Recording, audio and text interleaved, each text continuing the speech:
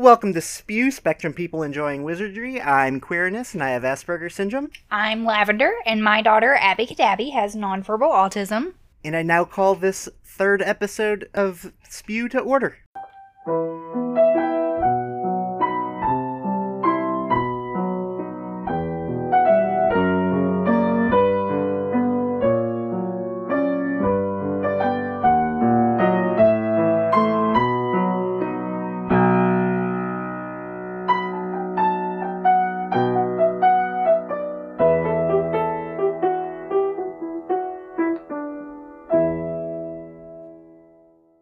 Welcome, everybody. This is our sorting ceremony episode. Except without the ceremony. We're just kind of going to discuss sorting. Any new business you want to share with us? Anything exciting happen at school this week? No, not yet. We were supposed to have an IEP meeting, but it got postponed due to one of the members of the team had an unfortunate accident in her family. We're having a lot of flooding here where we live, and her house got flooded, so it got postponed for a little bit, but that's boring school stuff. We are going to Sesame Street Live tomorrow, and Abby doesn't know, and she's going to be so excited. Anything bad happen at school this week? Yes. This was actually a big roller coaster of a week. We found out Tuesday she has a one-on-one aide in class. She's had the same one-on-one aide for 2.5 years. And I found out Tuesday that Tuesday was her last day. I didn't get any kind of notice.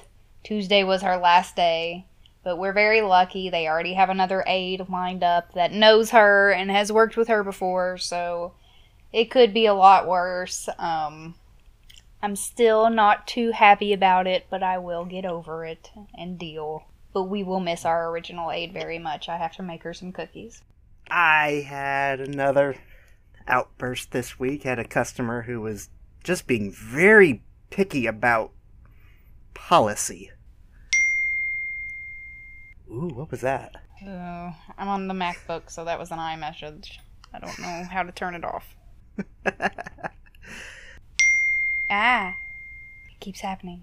These are all of my boyfriend's texts coming in on the laptop. Oh, technology. That's pretty much. Well, no, all that happened. Come back to that. You had a customer that was being picky about policy. Yeah, I went outside for a half an hour as he was calling the corporate office for some reason. And when I came back in, he was still on the phone with them, and he just said some stuff that made me very angry, and I yelled at him, and then he turned around and said that I was threatening him and that they needed to call the cops. So then I stormed off and left, and I called my manager, and then he was just like, just stay in the parking lot till he leaves, and then he called into the store to talk to him, and then the guy went outside and was talking on his phone outside for over an hour. I finally just left. Yeah. That's probably the best thing to do in that situation. People are just so rude. I cannot wait, and it will happen. I have full faith that it will, eventually. Cannot wait until you find a good, work-at-home job. Also, Daniel Radcliffe's new show, Miracle Workers. As of right now, I've seen the first 2 episodes. It's okay. The cliffhangers are kind of annoying, because it feels like it should be like an hour-long dramedy, but it's on TBS, so it's a half-hour sitcom. I will have to watch this. And I actually have cable now. I should know about this. I don't know why I don't. So, this episode we are going to talk about our Hogwarts houses. Yay! And so, I got a little bit of information about each house. As we know, the houses are named after the 4 founders. Godric Gryffindor from Wildmoor. He was a huge fighter against Muggle discrimination, and his values were courage, bravery, and determination. Salazar Slytherin from Fen. He wanted those from magical families to be the only ones that could come to the school. and he chose leaders that were proud, ambitious, and cunning. Rowena Ravenclaw from Glen was considered the most brilliant witch of her time, and she prized wit, learning, and wisdom. And then Helga Hufflepuff from Valley Broad. She vowed to teach the lot and didn't judge students over their talent or what families they came from. She was a great chef, and her recipes are still served in the kitchens at Hogwarts still today, and her values were hard work, patience, loyalty, and fair play. Very nice. So, what house are you in? I got sorted into Gryffindor. Through the Pottermore quiz, is that who you normally associate with? Yes, with a strong Ravenclaw second, I would say. I, for the longest time, felt Ravenclaw, but like the Ravenclaw that always hang out with the Hufflepuffs, so that's kind of a Hufflepuff thing. So I kind of drifted personally more towards Hufflepuff. Pottermore originally put me in Slytherin. So I created a new account and took the quiz again, and it put me in Gryffindor. So, fun fact, my sister is a Slytherin. A proud Slytherin. Pride is a Slytherin trait. What about Abby? Did you get her to take a quiz? No. Every time I tried to, she was not interested and would just try to go to YouTube on the device. I did find a bunch of neat information about the Sorting Hat that was mostly not in the books. So, the Sorting Hat was originally owned by Godric Gryffindor, but all 4 of the founders bewitched it and bestowed all of their collective knowledge and wisdom on the hat. So the Sorting Hat is as intelligent as 4 wizards combined. Nice. It is skilled at legilimency. I have no idea how that word's supposed to be pronounced. I think you got it right. Legilimency. So it can read people's minds. It refuses to admit that it has ever made a mistake. However, there have been hat stalls. Hat stalls are sortings that take longer than 5 minutes. It is considered an archaic term, and it's very rare. It usually only happens once every 50 years or so. There are a lot of near hat stalls, though, so ones that last over 4 minutes. So Hermione was between Ravenclaw and Gryffindor, Neville between Gryffindor and Hufflepuff, Flitwick between Gryffindor and Ravenclaw, and Lockhart between Slytherin and Ravenclaw. The hat wanted to put Lockhart in Slytherin, and he fought really hard and barely got into Ravenclaw. There are only 2 known hat stalls, though, and they are McGonagall between Ravenclaw and Gryffindor, and Peter Pettigrew between Gryffindor and Slytherin. Now, the hat still insists that he did not make a mistake with Peter Pettigrew, that he does belong in Gryffindor because he died bravely. I guess.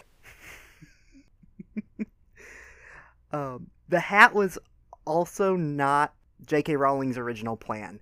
She played with a whole bunch of different things to try to figure out how to sort everyone. Originally, it was a complicated machine that did a whole bunch of different magical things before coming to a conclusion, but she decided it was simultaneously both too complicated and too easy. Yeah.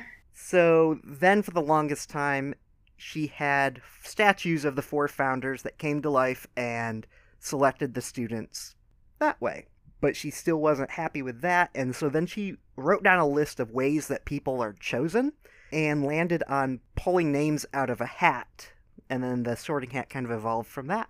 Wow. I love that thought process. But can you imagine if 4 statues, and I imagine them as big statues for some reason. Yeah, I don't know why. You just assume they're big and not like life size. They're kind of big statues. Yes, I assume they're big. Can you just imagine 4 statues coming to life and sorting out all the kids? Like, hey, you, the short one, come over here with me. You're mine. You're a Slytherin. The Salazar statue would be spewing racial slurs all the time. Probably. That's probably why that idea didn't make the cut, actually. Sorting Hat's definitely the best out of all those. And I love the Sorting Hat. One thing that I found kind of funny is in its song that it sings and changes up every year, the attribute that defines Hufflepuff changes every time in every book. So even the Sorting Hat doesn't know how to define Hufflepuffs. They're just, I mean, they're what doesn't fit into the other three. There's nothing wrong with that. And they're also good cooks. Well, Helga was a good cook. I feel like Hufflepuffs are like jack of all trades. Correct me if I am wrong, dear listeners.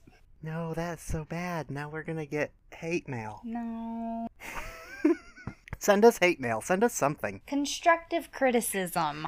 We'll take it. It's really cool that McGonagall and Pettigrew were known hat stalls, though. That's really interesting. The other thing I have noticed about these hat stalls, all of them except for Lockhart, Gryffindor is involved. Yeah. And most of them are Gryffindor and Ravenclaw, which I tend to see a lot of people tend to be between Gryffindor and Ravenclaw. Like me. At this point, we are going to take a short break to visit our friends over at Gringotts. Our trivia question this week comes from the Pottermore Hogwarts quiz, and the question is, where is the Slytherin common room located? Now, I'm going to give you the multiple choice on this one. It is below the Owlery, under the lake, by the Forbidden Forest, or the top of Slytherin Tower. This is Jeffrey, the financial advisor for Spew at Gringotts Bank. And now we return to Spew. And we're back. So, Lavender, do you have a guess? Do I have a guess? Where is the Slytherin common room located? It's under the lake. That is correct. I looked at this list and I was just like, everyone knows it's in the dungeon, but that is not an answer. Obviously, top of the Slytherin Tower is not it. My guess was below the Owlery, because that was the only one that seemed to make the most sense. Nope. I remember when they had to take the Polyjuice potion, and they got in there with Malfoy, and they learned where it was. I don't remember that being in the book. Need Not the location. I always pictured it as being like right next to the Great Hall for some reason. Nope. Hidden and secretive.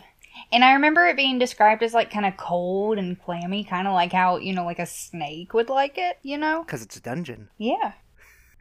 But it's cold because it's under the lake. Alright, this week we got some owl mail.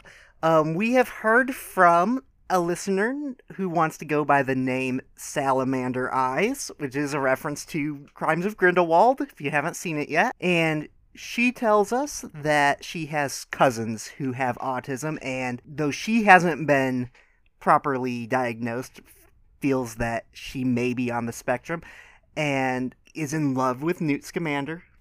I may be paraphrasing that there. But she has sent us a howler with a question related to our last episode on medication. Hi, first of all, I would just like to say that you've got an interesting idea going here. You're talking about autism and Harry Potter and stuff. I've been listening to your podcast and stuff, and it sounds quite intriguing and educational and stuff. So I like what I'm trying to say is I like what I've seen so far. I wanted to ask you a bit of a question, really, and on one thing that you mentioned in this particular podcast, and you mentioned about medication for repetitive behaviour, and I'm wondering if you're talking about stimming, like medication for stimming. Like, I always thought that with the stimming, I didn't really think there was medication for it. I always thought that with stimming and repetitive behaviour, I thought that it was to do. I thought the way that was kind of I don't know the words for it. I'm really bad at communicating what I want to say. Basically, what I'm trying to say is I always thought that it was therapy. In order to help with not preventing stimming, but kind of calming and kind of stopping stimming and repetitive behavior. I thought that was more or less to do with like therapy. I mean, is that not?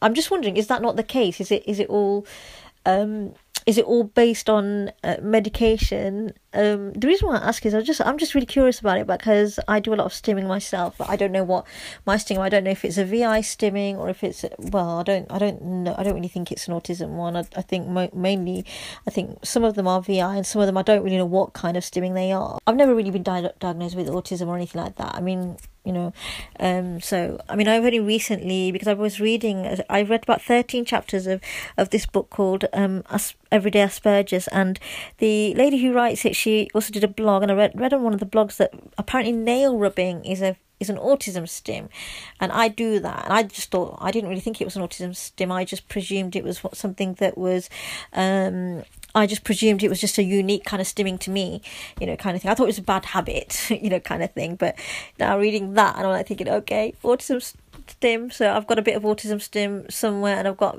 visual impairment stims and stuff.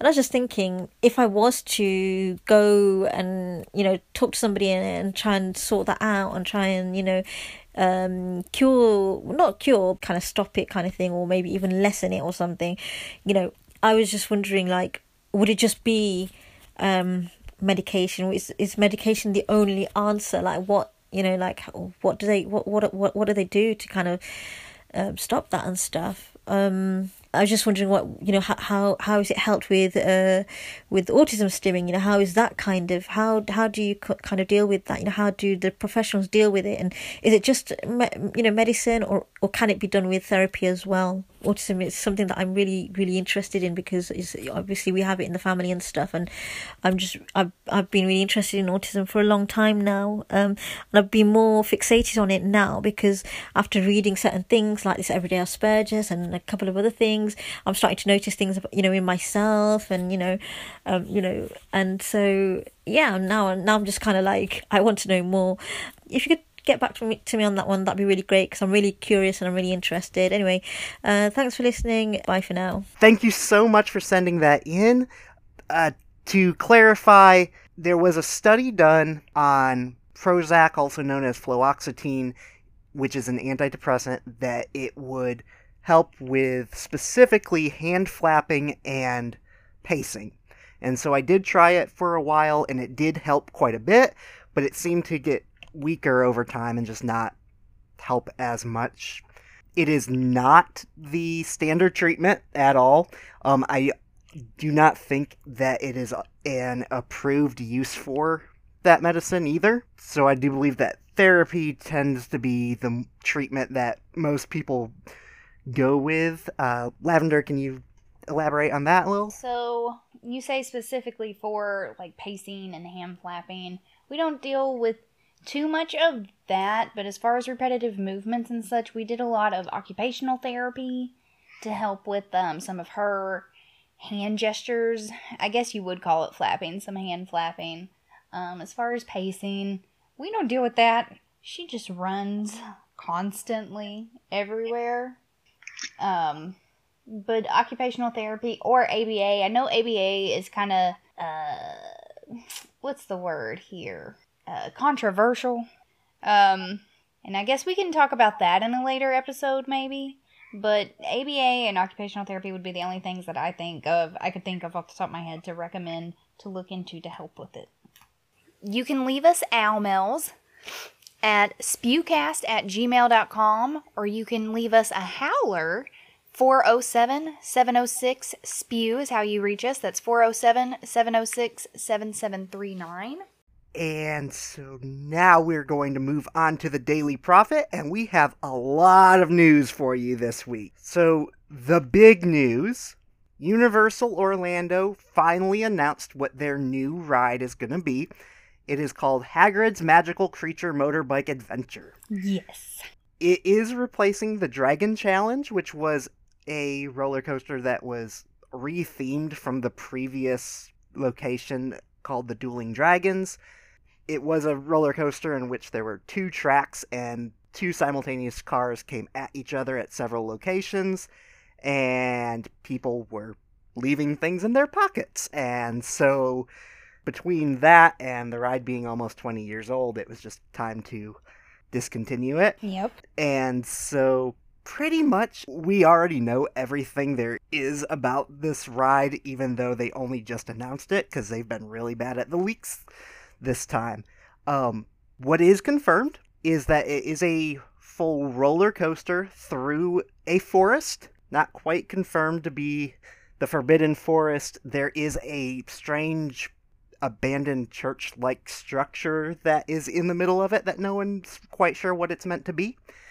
You will be riding on Sirius's motorbike, and we do know that it will feature some indoor scenes featuring life-size magical creatures. Rumors include Fluffy and Aragog. Pixies are featured heavily in the promo images. Oh, that's gonna be so fun. There has also been some announcements of new merchandise coming out this year. There is a set of 4 color-changing coasters that are heat sensitive, and so it's one for each house, so when you place your mug on it, it will change to sort you into whichever house. Price on that is $16 and should be shipping in May. Ship from where? I don't know. Oh. It's just, we're in pre-orders. Okay. 3 new board games will be coming out this year as well. A Harry Potter themed Scrabble. Yes. There's also a fast-paced competitive game called Hogwarts Battles Defense Against the Dark Arts, and then there's another one that is an unnamed cooperative type board game as well. And there is footage that was released onto the internet of a wild Niffler caught in a Muggle arcade. Tricky Nifflers.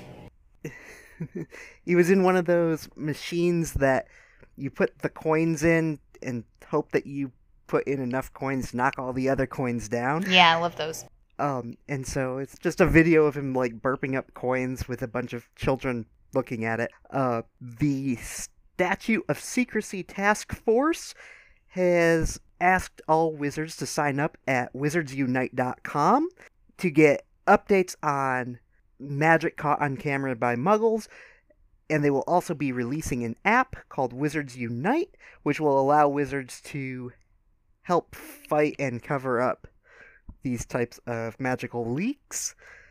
The app is being developed by Niantic, who developed Pokemon Go. Oh, that's fun. Our last story is a little bit of a downer, I guess. Ontario is working on a new autism healthcare plan led by Conservative Party leader Doug Ford. Primarily, it focuses on doubling funding on diagnostic hubs in hopes to clear the wait list. Between 2,000 and 2,500 children are currently on the wait list and usually wait about 31 weeks before they can get any kind of therapy or treatment. This will also provide funds directly to families to help, instead of being funded directly through the facilities to help clear the wait list. The big cons to this is the fact that the amount of money they'll be receiving will be $20,000 a year until age 6, and then only $5,000 a year until age 18. The president of the Ontario Autism Coalition is saying that the plan is the death of the Ontario Autism Plan. It's going to clear the wait list, but do it by making sure no one gets what they need. The government has responded stating that they are agreeing with 13 or 14 out of the 16 or 18 requests that the coalition have made. They're using the phrase autism does not end at 5, which has led to the hashtag autism does not end at Ford, which is actually how I found this, because when you type autism into Twitter, this is the thing that is trending. Huh. And I know nothing about Canadian government and heard absolutely nothing about this, but this is actually like really big thing that's going on right now. Yeah, I definitely want to look into this more. Because, I mean, they're right. Autism doesn't end at 5. For the record, my kid is 8, going on 9.